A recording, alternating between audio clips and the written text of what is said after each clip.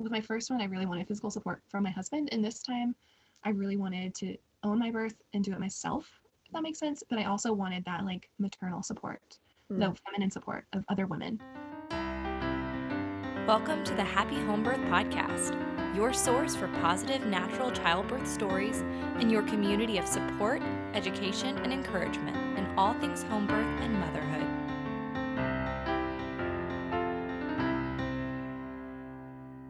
What can we do to prevent the experience of trauma? Hey there, Happy Home Birthers, and welcome to episode 147 of the Happy Home Birth Podcast. I'm your host, Caitlin Fusco, and this week we're speaking with Casey, who, despite having 2 home births, experienced quite a bit of trauma from her first birth.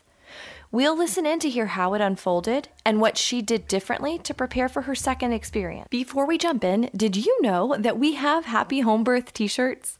Yep, if you go to myhappyhomebirth.com/merch, you will see the 2 adorable designs. One retro style, like 60s style shirt that says squat like Ina May, and the Give Birth on Your Turf shirt. I mean, this is perfect timing to order Christmas presents, right?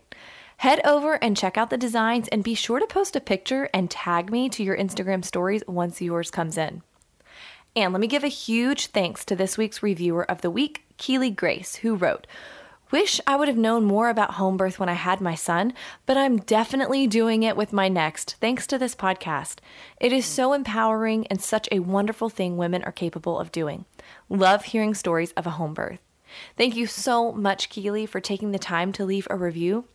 If you would send me an email at caitlin@myhappyhomebirth.com, I would love to send you a Happy Home Birth Podcast sticker.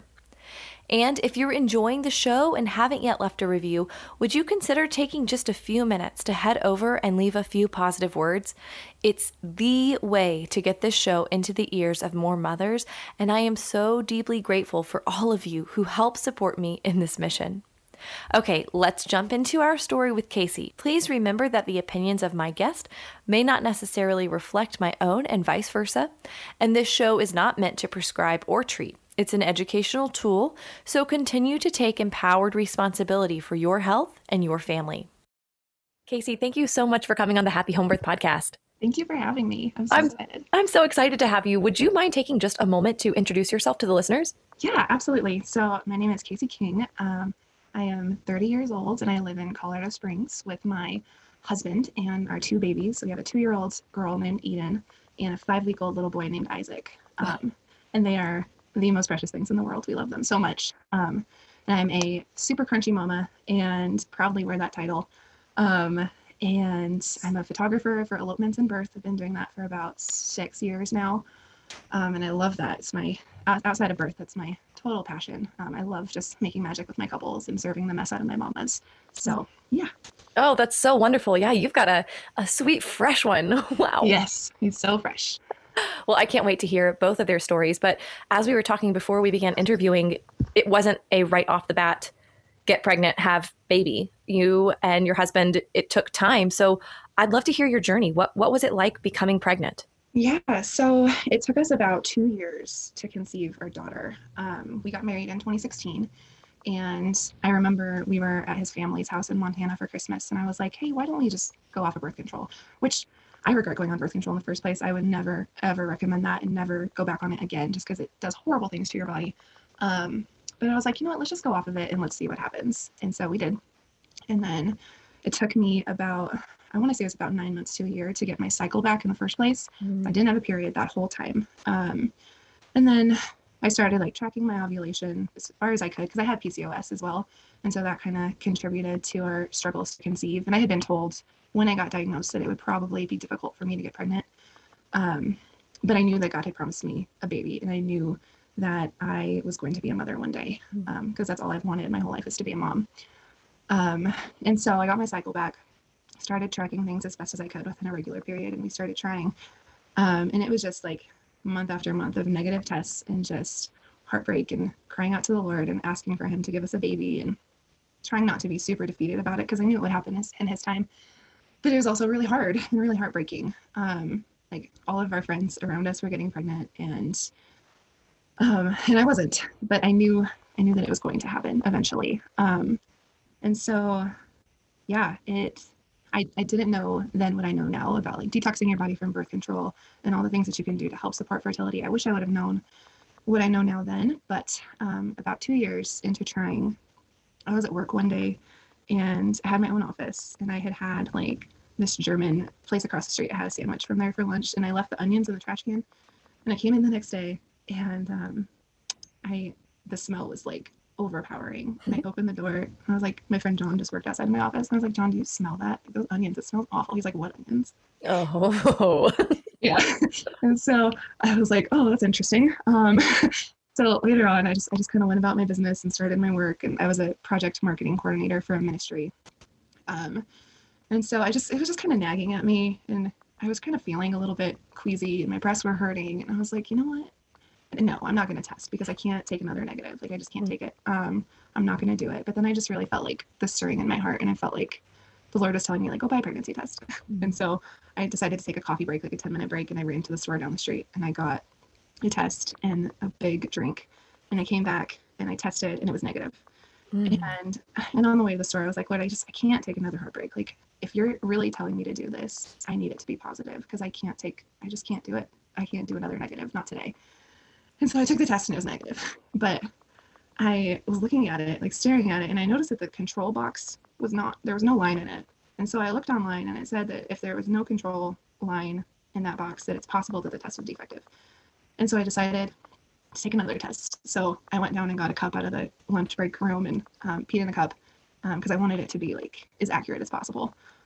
So I took it, and then 3 minutes later, I saw that positive for the first time after 2 years. And I just broke down sobbing in the bathroom at work, like audibly gasping for air, sobbing, and just was like, thank you, Jesus, that this finally happened. And like saying hi to the little baby being in my belly, and it's like, hi, baby. And it just was this amazing moment. And then I walked out back down the stairs into my office, and my friend John was actually the first person I told, because I was like, hey, I don't want you to think that someone like died, because I was probably being really loud. So I was like, I'm pregnant. And like we hugged, and he congratulated me, and I said, I'm leaving. I'm going home. And it was a Friday. Goodbye. I'm not staying at work. And my job was super flexible about things like that. And we had just hired on a new manager. I had just finished running our department for like 4 months prior. So I felt like I'd earned that. So I went and found my boss, and I was, I'm pregnant, and I'm going home right now. I know you're not supposed to tell your boss that you're pregnant right away, but we were also friends before he became my boss. So I was like, you know what? It's fine. So, yeah, that's kind of how we got there and how we got pregnant in the first place. And we had taken a trip to Canada like a few weeks before I got pregnant for the fireworks festival, and I had no idea I was pregnant at the time. But yeah, that's how we got there with our first baby. That's amazing. And how did you tell your husband? So I called my best friend, and I was like, I need your help. Are you at home? And because she had just recently moved to Denver, which is like an hour north of us, and she was at her parents' house for a couple of days. I was like, I need your help. And so we went out shopping, and I got a little like nephew onesie, because I was convinced it would be a boy. So I got this nephew onesie, and I gave it to her in a gift bag. She was like, I knew it. I knew you were pregnant when you said you needed my help. And so we went out shopping, and I spent way too much money on these cute little boy onesies that like said daddy on them, and like daddy's boy and handsome like daddy, and because I was convinced it would be a boy.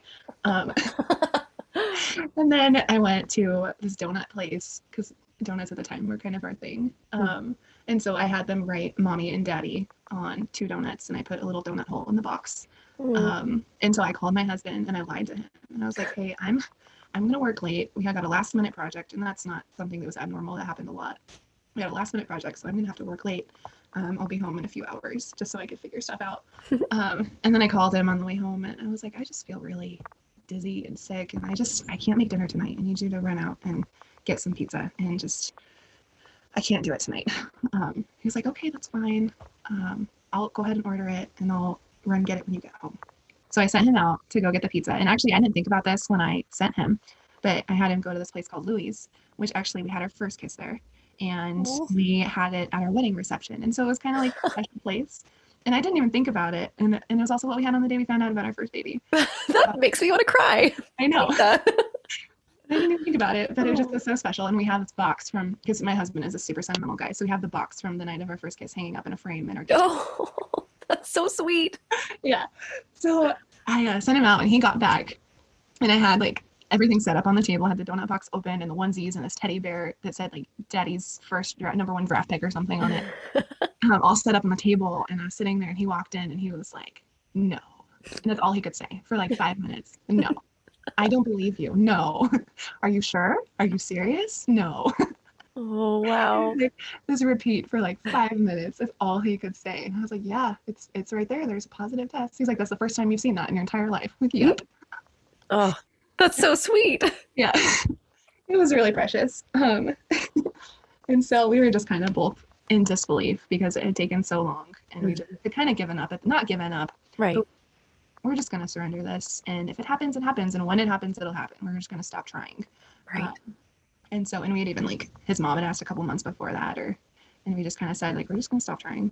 And if it happens, it happens. And that's great. So, yeah. And I had thought that I was like 9 weeks along. And I was like, how did I go that long without noticing? Because I missed my period the month before. And then I went and got a dating ultrasound and they could barely see the yolk sac. And she was like, no, you're only about 4.5 weeks. Wind it on back. Great. It's like I thought I got free without morning sickness, but nope. Well then, yeah. So with this pregnancy, what was the experience like? So it was good and it was bad. I was really sick for like the first 4 months. Not like pukey sick. I just felt nauseous all the time. And I also I didn't throw up a lot, but I did have a lot of mucus. And so like my body overproduces mucus like crazy when I'm pregnant. And so I would get it all stuck in my throat and that would be what would make me throw up. Normal morning sickness, but that happened a lot and it was terrible. Like it would happen every day for a while there. And one time I threw up so hard I gave myself a black eye, which was fun. Oh, wow. I didn't know that was possible. But like there was so much force that I burst blood vessels under my eye and in my eye. Oh, gosh. What the heck? I didn't even know that was possible. And so I finally started feeling better. I had to say like probably around 15 or 16 weeks, but I still had the mucus pukes. The muke pukes. Pukes, yes. It's very accurate. And then like I was so convinced, like I said, that it was a boy because I was honestly terrified to have a girl because like I had nannied 3 little boys from 6 weeks to 5 years old for 5 years, I believe. Wow. And so I was like, I got the boy mom thing down. I can do this. I can't do a girl. And I just had all these insecurities about myself. Like I'd struggled with eating disorders in the past and all sorts of insecurities and just was like, I can't raise a girl. Like I'm far too screwed up to have a girl. And so we went to our anatomy scan at 19 weeks and baby was being really stubborn and would not turn. And so he was only like, he said he was about 80% sure. And he's like this little old man who's been an OB since the flood. And I was like, you know what, if you say 80% sure, I think I trust you. So we had him write it down in an envelope. Still convinced it was a boy. And then we went home about an hour away because it was in Denver. And my best friend took the envelope and she got a balloon that had confetti in it. And we went to our favorite overlook where you can see Pikes Peak and the whole city to pop it. And it was pink. And my husband and I just like looked at each other in pure shock. Like, what? Are you kidding me? This is not what we were expecting at all. Like I'd been calling the baby Ezra the whole time. Oh, like, man. No. And it just, in the note, it said probably female. Probably. He was only 80% sure, so it's probably female. It's pink, but there's some question marks still floating around. Right. So I did get one more short ultrasound just to confirm that before my baby shower. Because I knew it was a female and not. Right. That's funny. And it was a girl. Yeah. And her name is Eden. She's wonderful. Anyway, so we left and he went back to work and I called my sister and just bawled. And I was like, I can't be a girl, Mom. Why? Why is God giving me a girl? She just gave me this heart to heart, like, you're not as screwed up as you think you are. And God has done a work in your life and he's trusting you to raise a daughter. And that is such an honor and a privilege. And you're going to be an amazing girl, Mom. And just, she gave me all this encouragement. And it was exactly what I needed to hear in that moment because I was so overwhelmed. And I went out and I bought some cute pink stuff and I got over it and I was excited. No. After a few days of mourning my boy mom loss.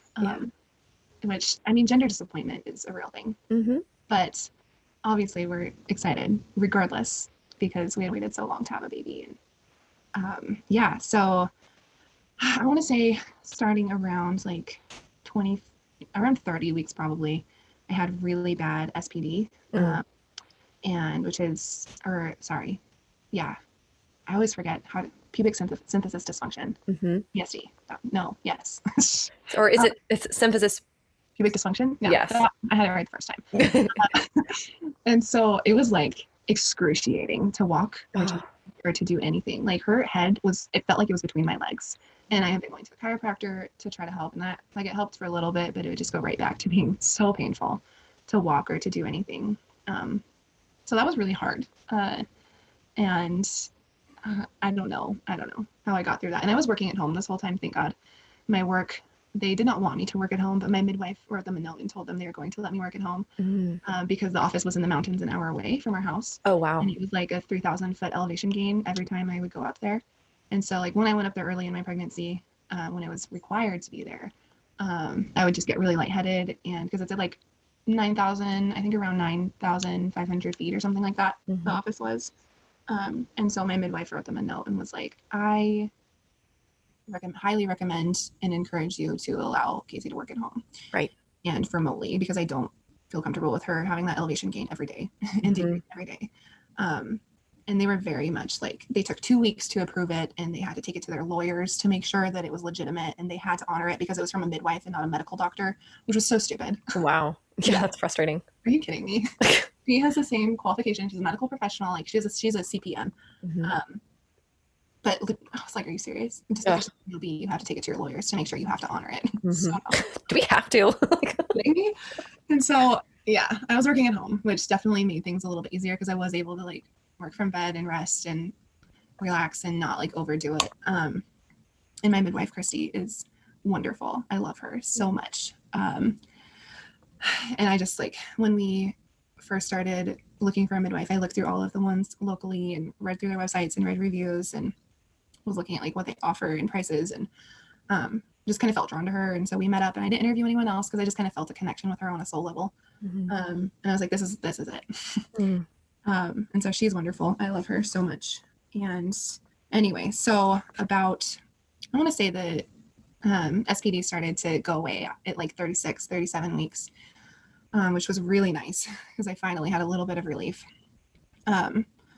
Yeah, and so it was overall like a really good pregnancy, but it was challenging. It was hard. It was not easy. I wouldn't call it easy at all.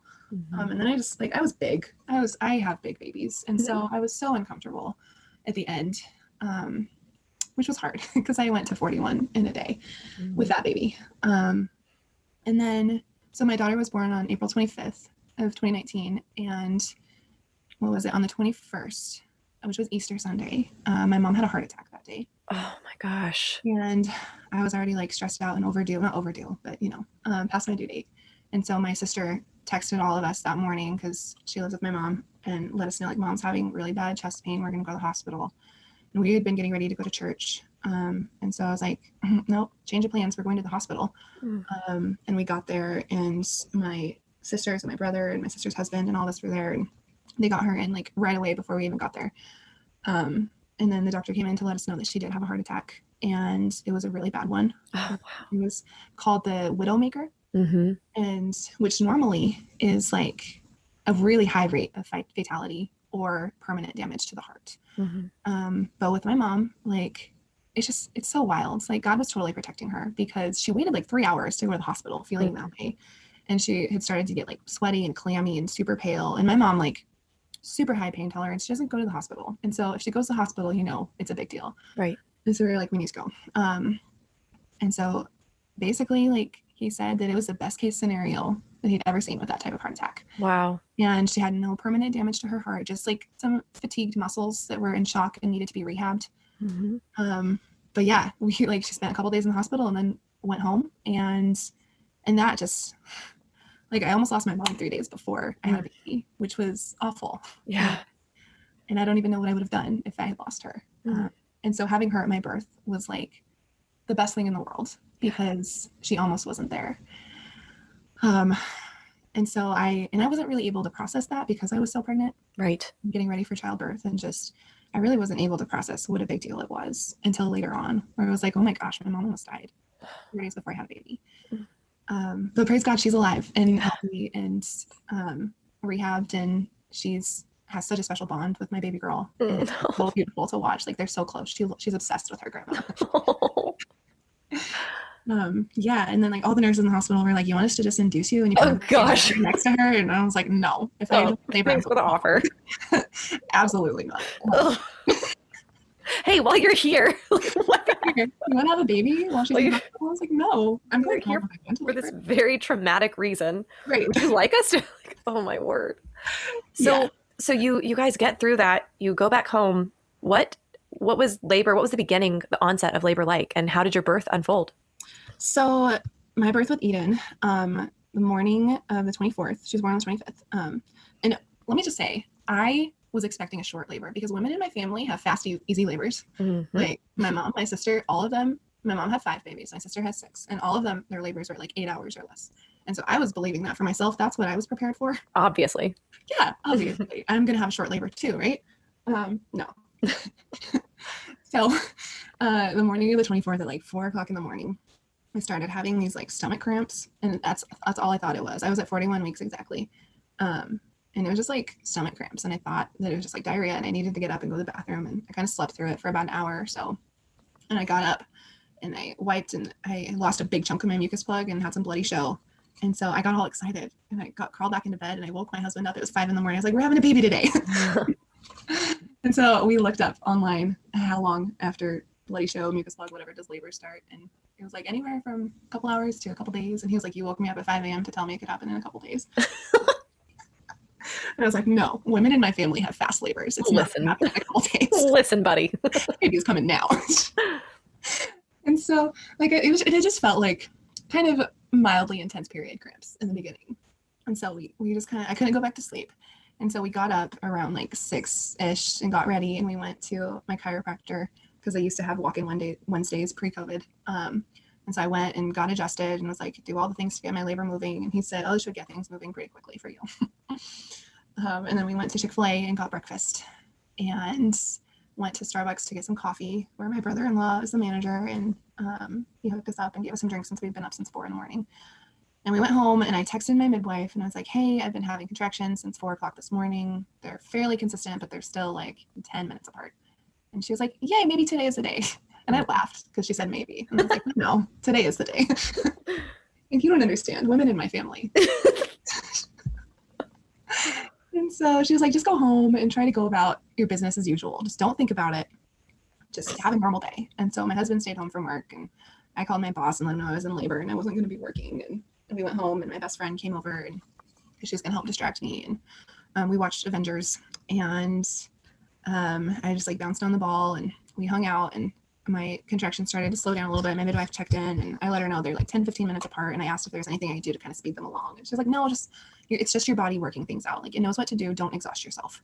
Try to get some rest." And I was like, "I'm too excited to rest, and this is going to go fast. So no," which was really stupid because I ended up having 34-hour labor. But it's so hard. It's so hard, especially as a first-time mom, because you're like, "I'm so excited. This is so much fun." Because you have no idea what's coming. And so we finished the movie, and I went and took a hot shower, and then we don't have this dog anymore because he did not adjust well to Eden. We had to rehome him after her, but we took him on a really long walk around the neighborhood and just kind of hung out and spent the day together, just kind of enjoying each other's company before baby came, and it wasn't just the two of us anymore. So we went on a walk and then tried to take a nap together, and then we just kind of hung out for a while and just kind of let my body work things out. My contractions were still like 10 minutes apart and not very intense.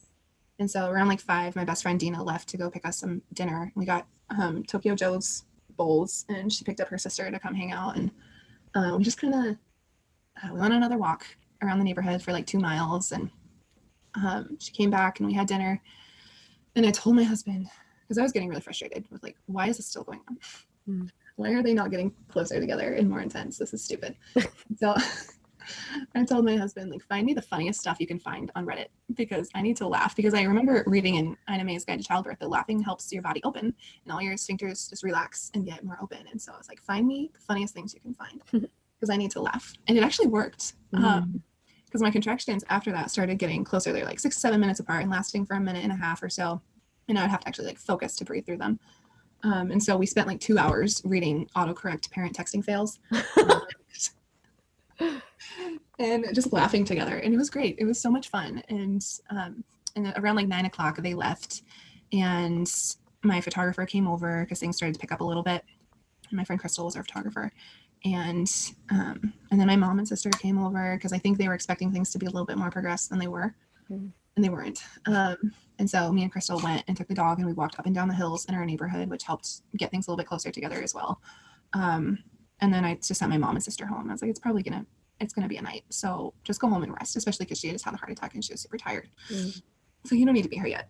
Just go home and rest. And they did. And then it was around like 11 o'clock. I just decided I'm just going to go to sleep. And I sent Crystal downstairs to go to sleep. And I told her I'd let her know when I was in active labor.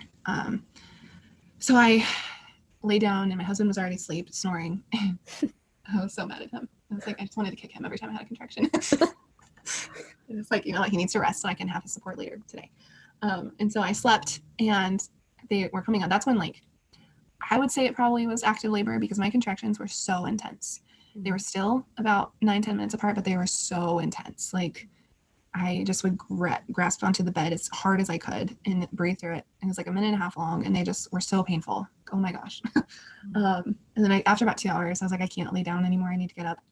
And I got up and went to the bathroom, and I was like leaning over the sink, just sobbing because I was in so much pain. And my husband came in and just held me, and I was like, I can't do this. And he was like, you can, and you kind of have to. And so I decided to get in the shower, and I woke up Crystal because I felt like things were starting to intensify a little bit. Had her wake up and got in the shower. And my midwife wasn't going to come until I was 3 minutes apart, lasting for a minute. It was the 3-1-1 rule. And so she wasn't going to come until I was there as a first-time mom. And I wasn't there yet. And I called her a couple times during the night to let her know, like, hey, 4 minutes apart, like, for, just progression. She's like, that's awesome. I'm going to go back to sleep now. And let me know when you're at 3-1-1. Like, oh. Heavens. Why? I wanted her there so bad, but I knew, like, I'm a first-time mom. This is taking a while. Clearly, I am not blessed with the fast labor genes. Clearly. It's not happening for me. And so in the shower, they started to really get intense and close together. And they started stacking like 2 minutes apart and just back to back and lasting for 1.5 to 2 minutes. And they were so strong and so intense. And the water was amazing. It felt so good. I think I had it like on all the heat because it just felt, it was a godsend. And then I was like, I probably need to save some water for the pool. And so I need to get out, even though I didn't want to. And in the shower, I finally got to 3-1-1. I think it was like 20 minutes after I got out. And my husband left to go do something. And he had been giving me counter pressure on my hips this whole time, which was every single contraction. It was like, I need you right here. Do not leave my side. Yeah. And he left to go do something when I was still in the shower. And this point, my legs were like jello. Like I could not stand up during contractions. So I got on my hands and knees and I was like, where the heck did you go? I need you. And I had to work through that one by myself. I was so mad at him for leaving. I don't know where he went, but yeah, that feels so overwhelming. Like just the change, any type of change is like, nope. I need you right here. Do not leave my side. Like I need pressure on my hips every single contraction. Don't leave me again. And so that was tough. And then I went and came in our bedroom, got in our bed on my hands and knees and just worked through it. And then I finally got to 3-1-1. So I called Christy and I was like, hey, I'm at 3-1-1. Please come to my house right now. And she lives like 45 minutes away in Woodland Park. And so she let her know that I was there. And she's like, do you want me to come? I said, yes, please come right now. And so she came and she got there about an hour later. And I was just kind of laying in bed, breathing through contractions because I had read the Bradley Method book. And so I was just trying to relax my whole body during every contraction, which worked really well. And I felt like that really helped me get through things. And so when she got here, she came in our bedroom and my mom got here at the same time. And just like this wave of relief just like washed over my whole body. And I felt like so much more peace because my midwife was finally there. And just her presence was like, oh, thank God. And so she came in and she asked me her, standard list of questions and took my blood pressure, checked baby's heart rate. And she asked me if I wanted to be checked. And I was like, yes, please. I would like to know that this is ending sometime soon. And so she checked me and I was at 8 centimeters. That's golden. I know. She's like, I'm feeling really good things. You're at an 8. I was like, praise God. How much longer I can do this? Because I was at like the 26, 27 hour marker at that point. I was like, oh, thank God. I'm getting close. Or so I thought. No. And she told me, she's like, I was expecting you to be like 4 when I saw how you were laboring, because I was so relaxed and just laying there, just letting the waves kind of just wash over me. Wow. And I was in at 8, and so they filled up the pool, and I got up and started walking around, and I was just kind of getting vertical for a little bit. And then I got in the pool, and oh my God, the water felt amazing. Hot water in labor is golden. It's the best thing in the world. So I got in the pool and labored through transition, which was rough. And then my body started pushing, and I was like, I hadn't gone to labor land yet where I was totally in the zone. And I remember it was like right before I went to that place where I was still kind of conscious of what was going on around me. And my midwife was like, oh, I can see that you're almost fully dilated because you have the purple line on your butt. Oh. Yeah. And I was like, awesome. Everyone is staring at my ass now. And that's what I gleaned from that. Awesome. Yes, that's exactly what I was thinking. I was like, everyone stare at my butt. That's great. And so my body started pushing around like, I want to say it was around like 9-ish in the morning. And so I started pushing, and that was so painful. The contractions were just so intense. The most intense thing I'd ever felt in my life. And so she started coming down, and I was making progress the whole time, but it had been about an hour, and her head was right there. Like I could feel it, they could see it. And I just was not able to get her out. And I was just getting to be in I was so defeated already, because I had not mentally prepared for a marathon. I prepared for a sprint because, women in my family. Right. I was not mentally prepared for a 34-hour labor. And I still regret not telling myself that could have been a possibility. I was so convinced it wouldn't be.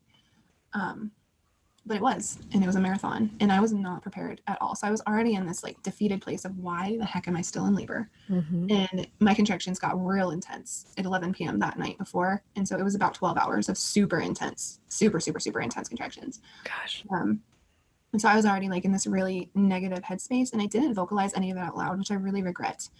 Because I just was so like, why is this not happening? Like, why is my baby not here yet? This feels ridiculous. This feels stupid. Like, what the heck?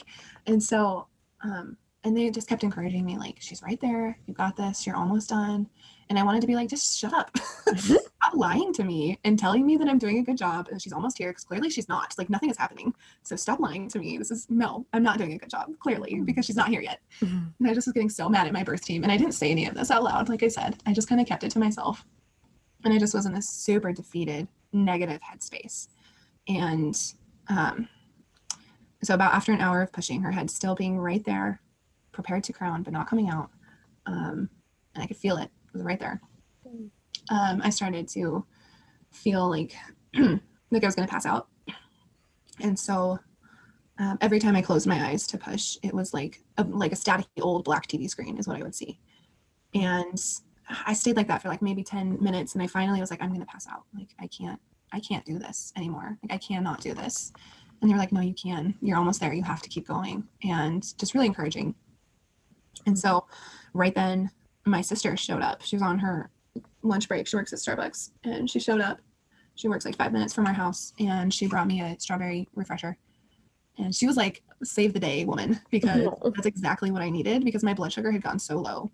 Because I wasn't eating I hadn't eaten anything since I had dinner the night before. And they had fed me like half of a cheese stick and a little bit of yogurt, but it wasn't enough. And I had been having only water. And so my blood sugar was so low that I just felt like I was going to pass out every time I pushed. And my midwife would just be like, do you have one more push in you? And I was like, no, I really don't. Like, I can give you 1.5 at best per contraction. Gosh. Yeah. And so I downed that Starbucks refresher so fast. And it was exactly what I needed. And my midwife made me get out of the pool, which I fought her on. I was like, I'm not getting out of this pool, because every time I moved, another contraction would come on. It was like 2 times more intense than the last one. So I was like, I can't get out. And she's like, no, you need to get out. We need to get you in a squat so you have some more space in your pelvis. And so I fought her for like 3 contractions, and I finally gained the strength to get out.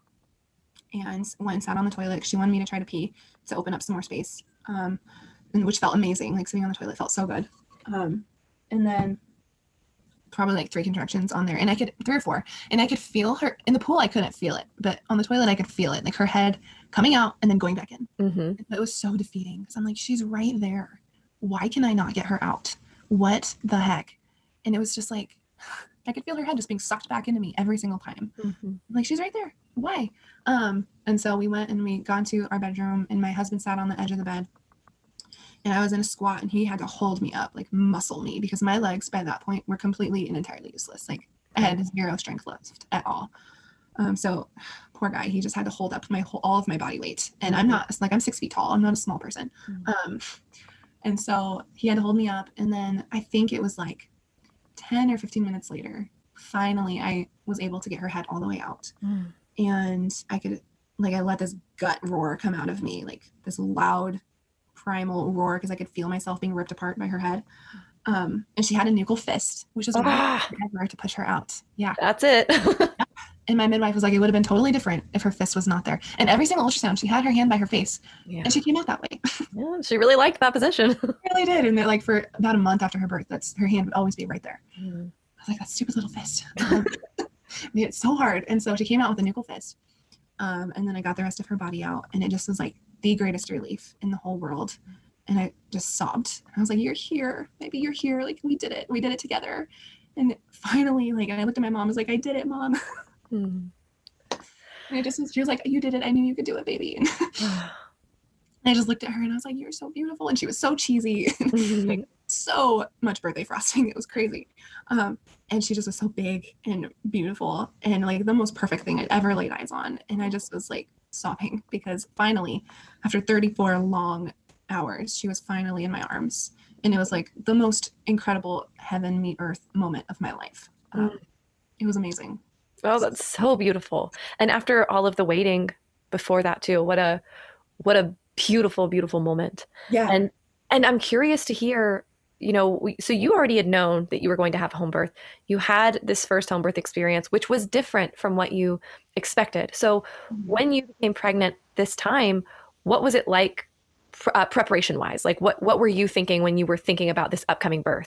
Oh man. So can I talk a little bit about my postpartum? Yeah, of course. Okay. So I had a really hard time with her. Really bad postpartum depression. She had really bad oral ties, so tongue and lip ties. And so like really severe, like it was like almost the tip of her tongue was tied down. And she still has kind of like a strawberry tongue because of it. And so she was having like latch issues and feeding issues, and like the lactation consultant came over the next day and she pretty much told me like, oh, these were really good attempts, but you weren't actually feeding your baby. And so, like, that was awful. That was an awful thing to hear as a new mom, because I was just like, my body is failing me. And I can't feed my baby. Like, I'm a horrible mom. And I just felt so defeated. And like for the first week, we didn't get revised until she was a week old. It just was so painful and so hard because she was losing weight. And we were talking about having to supplement and pump and supplement. And I just was so frustrated with myself. And it wasn't my fault because she had oral ties. Like it had nothing to do with me and my body's ability to produce. It was all because of her mouth problems. And so finally, after a week, we got it revised, and just the whole experience of the long labor, the feeding issues. I went back to work after 2 weeks because we couldn't afford for me to take more time off, and I was still working at home. So that was good, but it was too much. I had the same expectations on me as I did before I had a baby. And then I'm a wedding photographer. I don't do big weddings anymore, but I had a wedding at 2 weeks in a couple days. Oh boy. Stupid. I regret that so much because it was such a terrible experience. And like they loved their photos, but it just, I made this big oversight because I was in this postpartum haze of just having a baby. And I would never, ever recommend that. But I learned my lesson and I would never do that again. But that, and then just everything combined just sent me into this really dark space of just believing that. And she would cry all the time. Like she was super cocky and nothing I would do would console her. And I was completely convinced that my baby didn't like me. And I would talk to my husband, like, she hates me. Like, she doesn't even like me. I'm her mom and she doesn't like me. She doesn't love me. And I didn't have that connection. She felt like this tiny little stranger that just moved into our lives and changed everything. And it took me several months to get to a place where I felt that connection with my child, which was awful. Cause I'm like, I want that, but I don't feel it. Right. And my midwife was really concerned about me. Because I just was in this really dark place and everything was overwhelming and I just would cry all the time. And it took me a few months to get out of that, like 2 or 3 months to finally start to come out of that, which I'm so thankful for. But it was a really dark time. And so I was also concerned that was going to be a thing again. But it was very much circumstantial, And so my husband and I were terrified to get pregnant again. Mostly I was terrified to get pregnant again. And so we basically didn't touch each other for like a year and a half. Um, Just don't look at me. yeah, pretty much. And I got my period back at 5 weeks postpartum. Oh, wow. And so I went from being like super infertile to super fertile. Like my cycle was back right away. And the same thing happened with this baby. 4 weeks, I got my period back. Wow. It's crazy. Anyway, so we basically didn't touch each other for like a year and a half. I think I can count on one hand the number of times we had sex in that year and a half. Like, you know, we would do other things, but like, you know, full on sex, it just was not a thing because I was so scared to get pregnant. Yeah. And then we started talking about another baby and the timing and what that would look like. Initially, we were going to wait until, I don't even remember, but my husband is a UPS driver. And so we wanted to make sure that the baby was not born during peak season, which was like November to January, because he's just never home during that time. And so we started to talk about it. And then we decided to get pregnant. Last September was when we started trying. And so basically we went from not doing it at all to, we called it Baby Bing Week. Because we basically did it every day that week. And with great reward. Yeah, because then I knew I was pregnant like a couple days after I conceived. Because I could feel it happen. It was the craziest thing. And then I went from being able to stay, because I'm a night owl, I went from being able to stay up till midnight every night, no problem. So it would get to be like 8 at night and I would be falling asleep on the couch and not able to keep my eyes open. And that's how I felt with my first, was just the utter exhaustion. So I was like, I'm pregnant. I know I'm pregnant, but I had to wait. You know, I tested, but it took me 10 days post ovulation to get it positive. And it was like the super faint line where I stared at it for like 10 minutes. I'm like, I see it, but I don't know if it's my eyes playing tricks on me. I think it's there.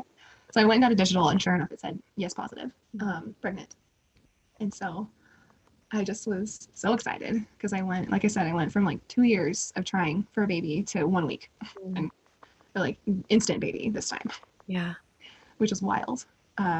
So yeah, that's how we decided. And so as far as preparation goes for birth, I didn't do a ton. Like, actually, that's not true. I did prepare. Actually, I found a friend of my sister's who's had like 8 home births. She recommended your podcast and Facebook group. And so I started listening, and I'm pretty sure I binged every single episode during my whole pregnancy. Just whenever I was driving or nursing Eden or editing photos, like whatever, whenever I could find time, I would listen to it. And so, because I just wanted to get as many positive home birth stories as I possibly could and believe for my own positive birth this time. Right. Because I had walked away from my last with a lot of trauma and just overwhelmed feelings. And it wasn't like trauma in the sense of things happened to me. And it was more in the sense of like, it just was so physically hard and defeating and discouraging. And just, I was in such a bad mental place with her birth. And my mom had a heart attack, and it just, you know, had all this trauma. And so I was so determined, like, this time is going to be different. This time is going to be positive and beautiful. And I knew that the Lord had promised me this redeeming, beautiful birth. And so I just surrounded myself and soaked in all of these positive birth stories. And then my midwife has a trauma counseling program, essentially. She's a trauma specialist. And so we did like 4 sessions together to talk through my birth story and just my fears and anxieties. And we had talked a lot through my whole pregnancy about my fears and my lingering feelings about my last birth and how it would affect my upcoming birth. But going through her trauma program helped a lot. Like, we worked through grounding and breathing exercises and how to like get back down to earth when you start to go lizard brain. And that was really, really, really helpful going through that with her. That's incredible to have a midwife who is so, trauma informed. Yeah, it's amazing. She's incredible. I just love her so much. She's like, and especially after 2 births and pregnancies and postpartums with her, I feel like she's just like a mom and a care provider and a best friend all in one. Like, she's and so I went through that with her, and that really helped a lot because I was able to just identify my fears and what I was dealing with and not keep them to myself, which I had been so, and I didn't know I had trauma until I started attending births as a photographer. That's the thing. Like, I walked away from my birth being like, that was amazing. It was so empowering and beautiful, and I was so strong. And then I didn't even know I had these feelings until I watched another mom give birth, and it brought all these things up inside of me that I didn't know was there. Wow. And I started having, like, I would feel almost panicky watching these moms give birth. And I would obviously, like, I had to ground myself and come back down because I was there to do a job and capture their births. And I couldn't, like, obviously not going to make it by myself, but I would start to feel this just panic when baby would start coming. And I knew that I had to work through that before my next birth. And so I did. And then this pregnancy was equally as hard in different ways. It was sick a lot and just tired all the time, and still the muke pukes again. And didn't have SPD this time, praise God. I'm so thankful for that. And I went to a chiropractor the whole time, which I think helped so much, and really focused on nutrition and taking really good quality supplements, and just really focused on making it a better experience, even though it was still very, very hard. And I didn't say my daughter was 10 pounds, 13 ounces when she was born. Woo, baby. I forgot to mention that part as well. She was a little chunk. Yeah, she was. And now with a fist, and she had a 15-inch head and 2 feet long. She's a big one. Yeah. Especially for my first baby. Like, I was 10, 14 when I was a baby, but I was my mom's fifth. And so it's a little. So it was fine. Yeah, right. I mean, it's still hard, but it's a little different when it's your first. Yeah. Like, I make big babies. So, yeah. So this pregnancy, once I worked through all the trauma stuff, and I really decided that I was going to believe God for a beautiful redeeming birth. And that's what I did. And so all the time I would be like, this is going to be different. Like, this is my redeeming birth. This is going to be a powerful, beautiful, empowering experience. And I just would like keep my mind in check every time. Because with my first, I wasn't afraid of labor. I was nervous because it was unknown. This time I was afraid because I knew what was coming, and I knew what it felt like. So that's kind of what I did to prepare. Just kind of kept myself grounded and in a good mental place, and spiritually, and just kind of surrendering it all the time, just keeping it surrendered. And like, I think it was, I went to 41.5 with this baby. And so I think I was around 40-ish weeks, and I was feeling really panicky one night. And so I turned on some worship music on our TV on YouTube. It was like 11 o'clock at night. And I just sat on the floor on my knees and just wept. And my husband was like, "You okay?" I was like, "No, I'm just feeling really panicky, and I'm in a really bad headspace right now." So he got on the floor with me, and he held my hands, and he just held me. And I told him, like, I'm so scared, and I don't think I can do this again. I have so much fear and anxiety. And he just encouraged the mess out of me and just like affirmed me so much. And he prayed over me like this really fervent prayer. And then after a while, I just had wept that whole time. And I opened my hands and I was like, "Jesus, I surrender this birth to you." And I surrender my fears, and I just lay it all at your feet, because I can't do this without you. And I know what you promised me, and I don't want to go into it being afraid. So I'm done being scared. And I am going to feel the fear and do it anyway. And I'm going to just keep going, and going to believe that this time will be different. And so, yeah, it was a lot of mental work this time, where the first time it was like, physically, what can I do to manage the pain? This time it was more like mental and spiritual work to prepare. That makes so much sense. Yeah. Wow. Yeah. So I went 40 weeks, came and went, and we knew it was a boy, but we didn't tell anybody, which was kind of fun. It was really hard, but it was fun. And so 40 weeks came and went, and I was so uncomfortable and so done being pregnant that I had my midwife do a sweep, which was stupid. I shouldn't have done that. I shouldn't have tried to force things before my body was ready, which I won't do that again. But I had her do a sweep, and then I jumped on the pump the next day and ended up just giving myself some really annoying prodromal labor because my body wasn't ready, but I was. But so we blew up the pool because I was so convinced that my contractions were real, and they were doing something. But no, they continued through the night till like 5 a.m, and then they just stopped. And it was like probably about 10-ish hours of contractions, and then they just stopped. And I had contractions off and on the whole time, pretty much up until my real labor started. And so at 41 weeks, I had her do another sweep because I was like, I'm so done being pregnant. I can't take it anymore. And in Colorado, it's a law that you can't be under midwife care once you hit 42 weeks. You have to transfer to hospital. And I was not about to go to the hospital. I was not interested. Yeah, that's not for me. And so I think it was on Father's Day, the 20th.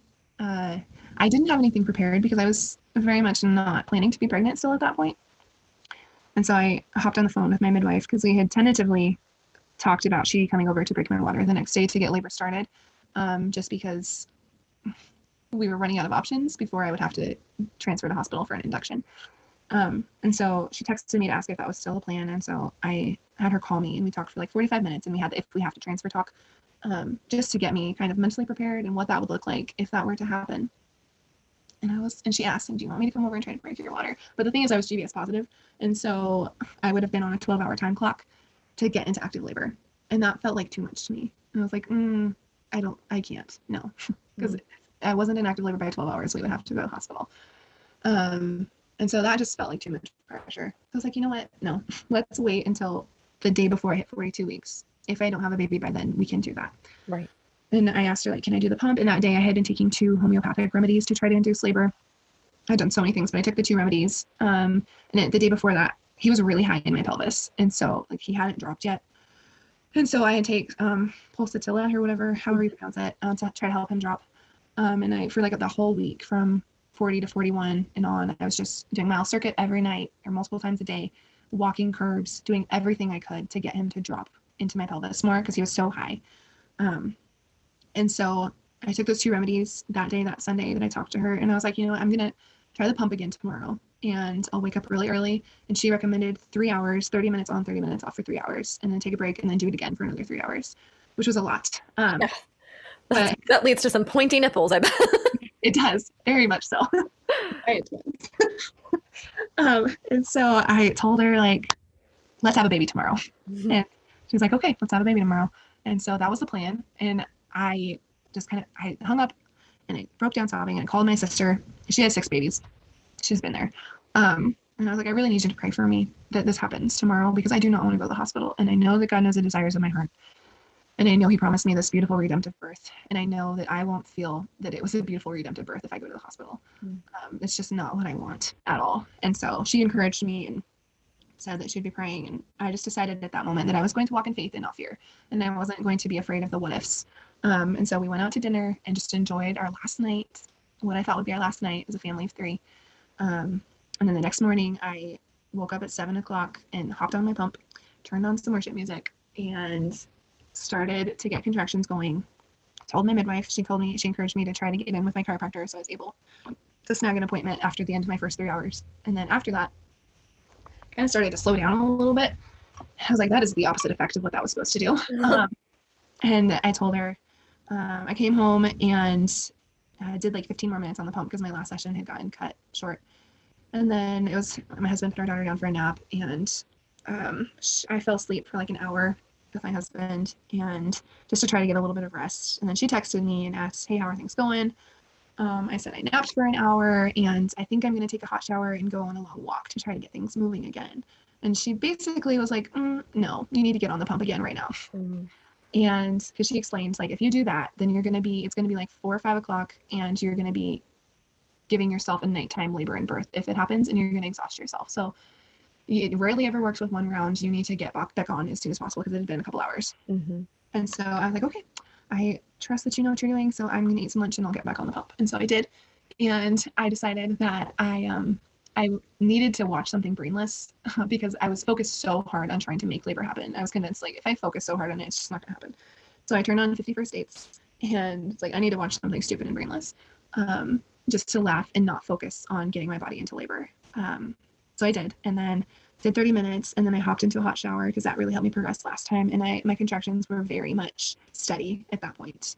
They were about 4 or 5 minutes apart and lasting for about a minute. And so my body was actually finally participating this time in taking over the controls. And so I got back on the pump for my second 30-minute round, and then my husband was taking care of our daughter, so he wasn't really able to support me. So I was kind of on my own, and my contractions were really, really, really intense. I asked her, I was like, so my body's kind of taken over control. Do you want me to do the last 30 minutes? And she's like, yeah, I need to finish up. Yes, please. And I was like, dang it. Because they're so much more intense when I was on the pump. And I really didn't want to do the last 30 minutes. But I was like, okay, I will. Just because you told me to. And so she marked my labor. I got back on the pump at 2:30. She marked it as starting at 3:30 in the afternoon. That's kind of when my body took over controls, even though I did 2 more hours on and off the pump. So I took a shower, got back on, and was working through contractions by myself, which actually I found that last time I really needed my husband's physical support, and this time I kind of felt like I wanted to own my birth and own the sensations and own what was happening and not allow it to happen to me, but to really own it. And so I actually kind of liked laboring by myself this time.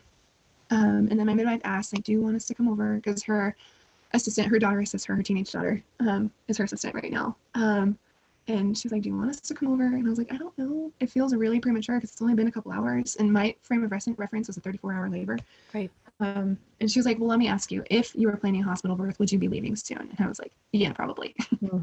Most likely. Because they were getting to be like 2 to 3 minutes apart, and lasting a minute to a minute and a half. And like probably a 5 or 6 on the pain scale. And I had actually that morning, I listened to the new episode that came out with Talise, the home birth queen. And yeah, so I listened to that when I was on my first round on the pump. And she had talked about how feeling the waves, and just thinking of them as being power and pressure and not pain. And I told myself that all day long, like, this is power, it's pressure, and it's not pain.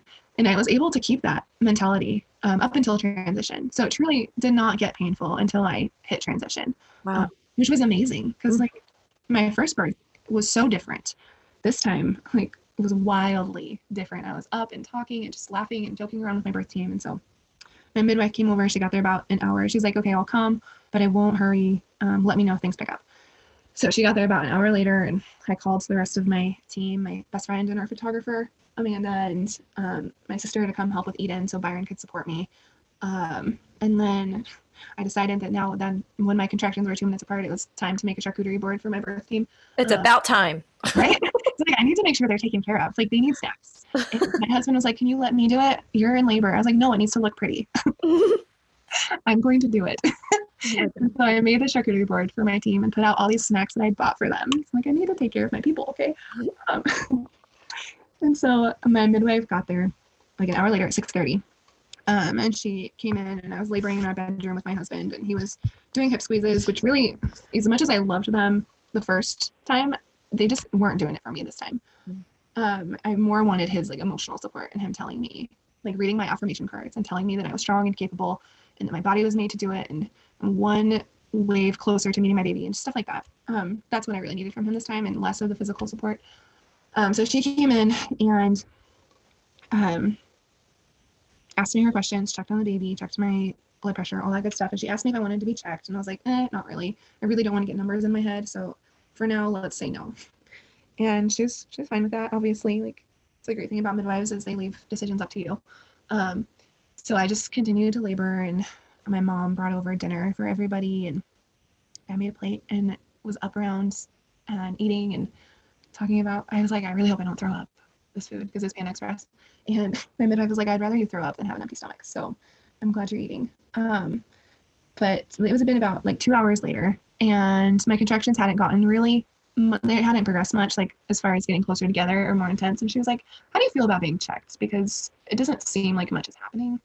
Do they feel more intense? It's like, no, they haven't really gained intensity. They're about the same. And so I agreed to be checked, and she checked me, and she was like, I know you don't want to know numbers, but I really want to tell you. Can I tell you? Like, if you let me know that I was at 8 centimeters. And I was like, really?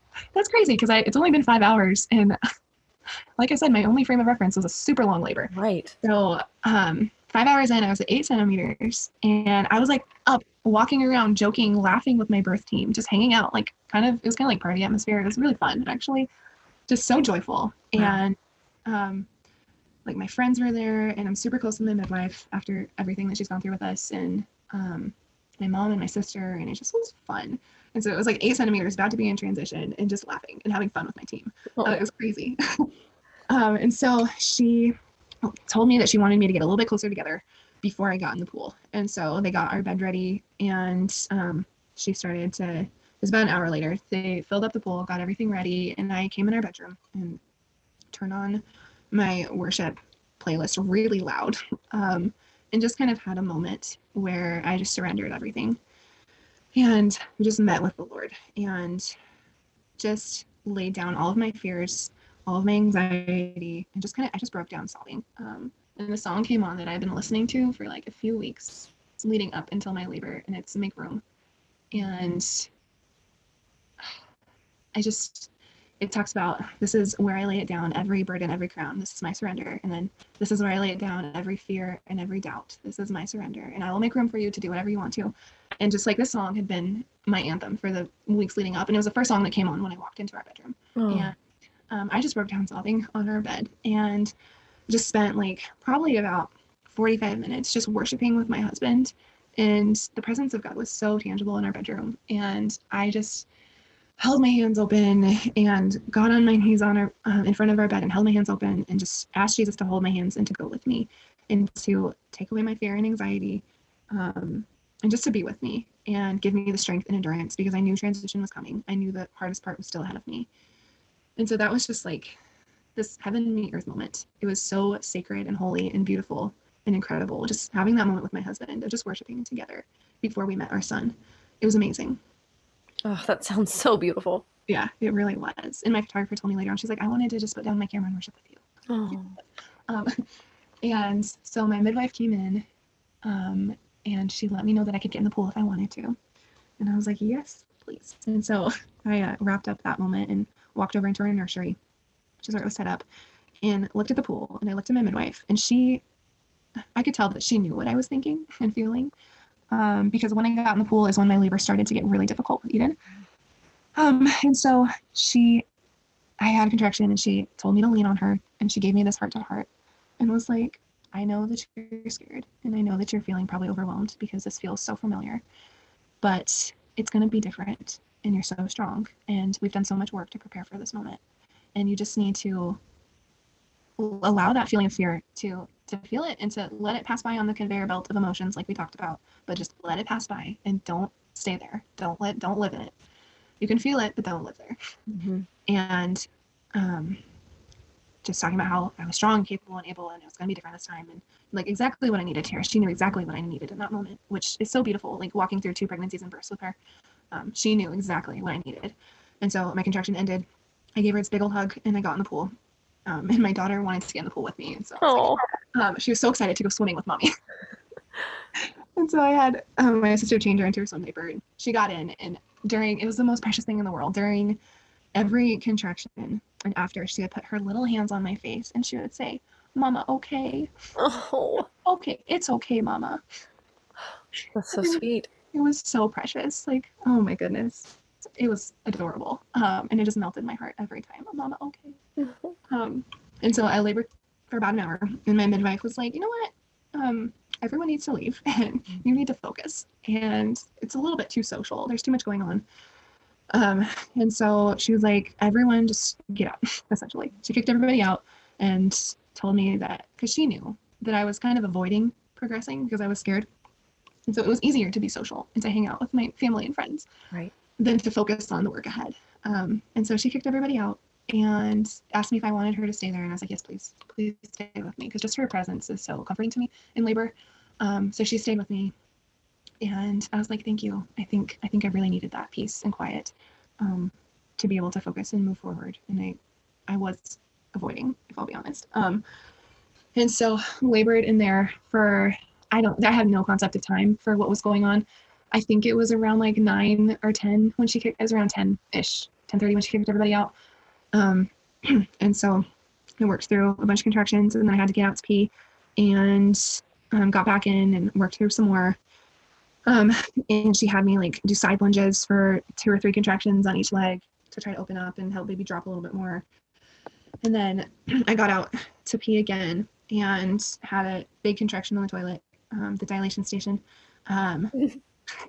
And she was like, try to have a couple on there. And I was like, they're so big and so strong and so intense. And so I got up and had one immediately after I got up and leaned over the sink. And she was like, you need to stay vertical for a while, because it seems they're a little bit closer together as you're more vertical than they were in the pool. And so I did for a while, and probably for like half an hour, stayed out of the pool. And she was giving me counter pressure, hip compression, and massaging my back. And it felt so good. And it just, with my first one, I really wanted physical support from my husband. And this time I really wanted to own my birth and do it myself, if that makes sense. But I also wanted that like maternal support, the feminine support of other women. And so her supporting me in that way, like it's like she knew exactly what I needed the whole time. Because as far as who I wanted, like touching me and massaging my back and holding my hands, like I wanted that feminine maternal support this time. So it was so comforting, and it felt so good when she was massaging my back. And so I got back in the pool probably for about another hour, and it was around midnight. And she was like, can I check you? Because it's been 4 hours. We're at 8. So like, what's going on? You should like no signs of transition, no signs of things changing. She's like, can I check you? So I said, yeah, go for it. And she checked me in the pool and found that my cervix was like, it was posterior, is what she said, and baby had gone asynclitic. Ah. So she's pretty certain that he tried to shove his fist by his face like his sister did. Oh, but boy. yeah, but we'll never know. So baby was asynclitic and my cervix was not lined up for birth anymore. And so she made me get out of the pool and come into our bedroom and lay on my back in Walter's position. Like a variation of that. So I laid on my back with this huge towel rolled up underneath my lower back. And that, up until then, I had managed to keep the mentality that it's pain, it's pressure and power, it's not pain. But that was pain. Suddenly. Suddenly it was hella painful. Like the most intense pain I've ever felt in my entire life. Probably more intense than what I felt with Eden's birth, I want to say. There was so much pressure in my back, and it just like, they were long and strong and big, and I couldn't move because I had to be on my back. And it was awful. And I had managed to keep control of myself that whole time. Up until then, I totally lost control of my emotions and my breathing and my mind and my words. I'm really glad my daughter had fallen asleep at that point because she would have learned a couple new words. Pretty sure I yelled more F-bombs during that hour and a half than I have ever. In the rest of my life. Yeah, pretty much. And I didn't even care. I was like, screw it. It's helping me get through this, okay? And I would like lean my head back and bite down on my pillow, and like before every contraction I would just plead with my body and be like, no, please, no, I can't do this. And every time I'd be like, I can't do this, I can't do this, I cannot do this. And I told my midwife I hated her a couple times. It's like, I hate you, Christy. I hate you so much right now. And she's like, that's nice. I don't care. It's working. It's so intense because it's working. And she was like, I don't take anything personally that moms tell me during labor. And so on my back for an hour, which is the longest hour of my life, it felt like so much longer. My husband was with me, and then my mom and sister kind of took turns holding my hand on the other side. And I just was so spent and like unable to control my thoughts. And Christy was like reminding me, like, when we talk about when you feel like you can't, that's when you're almost done. I was like, I know. Thank you for telling me that. But that's not help right now. And then she made me lay on my sides with a pillow between my legs for like 3 to 5 contractions each side. And then finally, I was on my left side and had her check me again to see if baby was lined up better. He was. And I had a little cervical lip, which she held her hands inside of me during a contraction to move it, which was awful. So painful. Like the most intense contraction probably the whole time. It was so painful. And she had me push to try to move it out of the way, which felt so unnatural. And then after that, she went to warm up the pool. In the next contraction, I immediately felt his head drop into my birth canal like a boulder. And I was like, oh, Christy, I feel something. And I wasn't able to articulate that it was the head. I was like, I feel something. I was yelling at her like, I feel something. She's like, that's good. You should be feeling something. I was like, no. Like, he's coming right now. And so she lifted my leg to see if she could see his head and to help me get up and help me get back in the pool. I got on my knees and my body immediately started bearing down after that lip was moved out of the way. So I started pushing, and then I got into side lay because that's what felt most natural. And the photographer in me was like, I need her to be able to see him come out. So I need to be where it's visible. And side laying felt natural anyway. So I basically, like, it took 6 minutes from the time I got in the pool to the time he was born, which was so crazy because I'd spent 2 hours pushing with my daughter. And I remember the ring of fire sensation was so strong and it burned so bad. And I just kept saying, he's stretching me out. I didn't say he because the gender was a surprise. It's stretching and it hurts really bad. Like super calm, just like matter of fact, it's stretching and it hurts. Just letting you know. Yeah.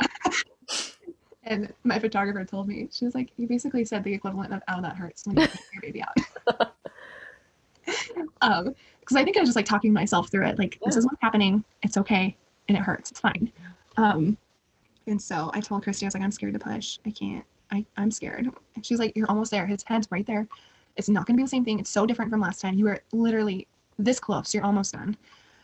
And so I had another contraction and I pushed his head out, which honestly, I didn't even feel his head come out. It was amazing because like the ring of fire and him stretching me out, the anticipation of him coming out hurt more than his head actually coming out. Wow. And I was so focused on breathing him down, and like I barely pushed. I pushed a little bit, and I mostly was able to breathe him down.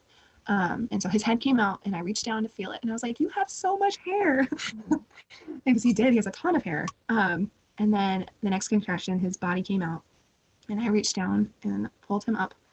caught my own baby, and my midwife, Christy, helped me. He was finally there, and it was like the most beautiful redeeming moment. And he struggled when he was born. It took him a couple minutes to realize he was born because it happened so fast. Mm. And like his heart rate was at 60 when he came out. And he was very like white and just struggling. And I think my husband and mom were more worried than, because I didn't realize how bad it was in the moment. And I was so determined to not walk away from this birth with any trauma or fear or panic that I was like, I trust my midwife and I trust God. And I was just talking to him like, Isaac, it's okay. You just need to breathe, baby. Come on, you just breathe. You got this, buddy. And after about a minute, he let out this little cry and he started breathing and he pinked up and he was fine. And he felt so much smaller. He wasn't. He felt smaller. I told my mom, I was like, he's so much smaller than Eden. No, he was 10'6", with another 15-inch head and 2 feet tall. But he felt so much smaller, and no, he was not. He was another big one.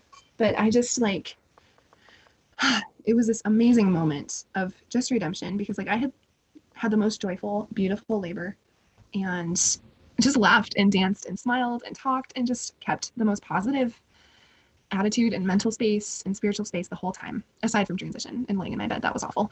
But it was just the most beautiful moment of my life, because I was like, I did it. And I'm a freaking badass. And I've done this twice, unmedicated, 10+ pound babies. And it just was the most empowering thing in the whole world. And then like 10 minutes later, my placenta was born on its own, and got out of the pool and was able to snuggle my baby and just soak in the newborn goodness and orphan oxytocin rush that I did not get with my daughter. Yes. Oh, that's a great point. Yeah, like I didn't have that. I didn't feel that connection with her when she was born. But this time it was like this high, like I've never felt in my life. Like this crazy drug high, like better than any drug in the world. So well deserved. Yeah, it's amazing. Like you work so hard, and then when it actually happens, it's the biggest relief and the biggest high. And I just felt this immediate bond to my baby boy. And I announced like, it's a boy, and his name is Isaac Brooks, which means streams of laughter, which was so indicative of what his labor was like, because it was so joyful and happy. And so it's like his name was prophetic for what his birth was going to be like. It was really cool. Oh, I love that. I love when that when it works out like that. I feel like a lot of times it does. Yeah, it was amazing. And then yeah, so I felt so strong and so just high off of birth. Like this is the birth that I wanted. This is what needed to happen. Like this is the way birth is supposed to be, not what I experienced before. Right. Well, and on that note, and as we wrap up, I guess my big question is, has that impacted your postpartum this time as well? So much so. Like I actually got the postpartum that I wanted so badly with my daughter, but I wasn't able to have. And this time my husband took 4 weeks off of work, and I'm a stay-at-home mom now. I'm not working at the ministry anymore. I quit 6 months after my daughter was born. And like I was able to lay in bed and bond with my baby and breastfeed on demand. He still had some oral ties, but he was able to feed. We got revised at 2 weeks, but he was able to nurse and gain weight, and we didn't have the same issues. And just knowing what you're doing makes things so much easier the second time around. And it was just blissful. And I just was able to bond with my baby and just enjoy him and snuggle and breastfeed and nourish my body and my spirit and my soul, and just have this peaceful, beautiful time to recover from birth and to soak in all of the beauty and magic that happened, and just praise God for how he promised me that redeeming birth, and he gave it to me. And it was 11 and a half hours total, which was a third of the time that I was in labor with Eden. From 3:30 till he was born at 2:00 in the morning. And it's just been amazing. He's 5 weeks old now, and the sweetest little thing in the world, this full head of blonde hair and big blue eyes, and just the most beautiful baby. And I just feel this incredible bond with him. Like I love him so much. And I haven't had any I've had a couple weepy, sobby days and moments. I've had a couple dark moments, but nothing like that feeling of overwhelm and hopelessness that you feel when you're going through postpartum depression, and anxiety and all that. So it's been bliss and beautiful and amazing and redemptive, and so different from my birth and postpartum with my daughter, which I will always treasure. And I'll always, I mean, it's your first baby. It was hard, but I will always like be proud of myself for what I did, because it was hard, very, very hard.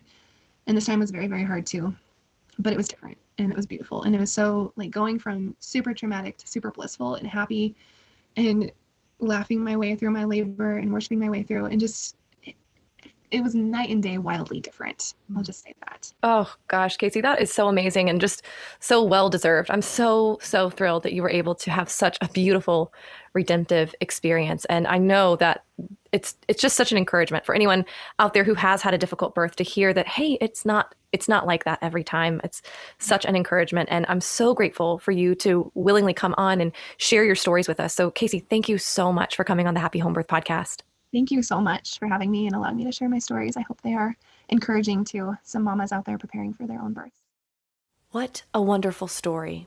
As we jump into this week's episode roundup, I want to focus on the concept of trauma. I don't want anyone to ever get the wrong impression about home birth. Choosing to give birth at home is not a guarantee that things will 100% go perfectly. And it's certainly not a guarantee that you won't experience difficulty or even trauma. There are no situations that we can control completely, like Casey's first baby having a large head combined with a nuchal fist. However, what we can control is how we prepare ourselves for the vast variety of experiences that we may have. This is our only certain defense against trauma. No, we can't control outcomes, but we can do everything on our end to prepare ourselves physically, yes, but more importantly, mentally and spiritually. Casey learned this after her first labor, which was unexpectedly long and surprisingly difficult. She brought these lessons into her next birth, and I loved when she said that she was determined not to leave this birth with trauma, no matter what. I feel so strongly that this outlook helped her through the difficult parts of her second birth and even improved her view of postpartum, allowing her to bond more easily with this second baby. If you're looking for a way to prepare physically, mentally, and spiritually for your home birth, don't forget to check out Happy Home Birth Academy, the premier childbirth education program for home birth mothers. I cover preparation on every level, leaving you feeling confident and prepared for your home birth, no matter how it unfolds. If you're interested, go to myhappyhomebirth.com/Happy Home Birth Academy, and I'll drop a link in the show notes for easier access. Okay, my friends, that's all I've got for you for today. I'll see you back here next week. Thanks for listening to this week's episode. Are you looking to extend the home birth support, encouragement, and education? Join us in our Facebook group, Happy Home Birth Podcast Community, and check us out on Instagram at Happy Home Birth Podcast.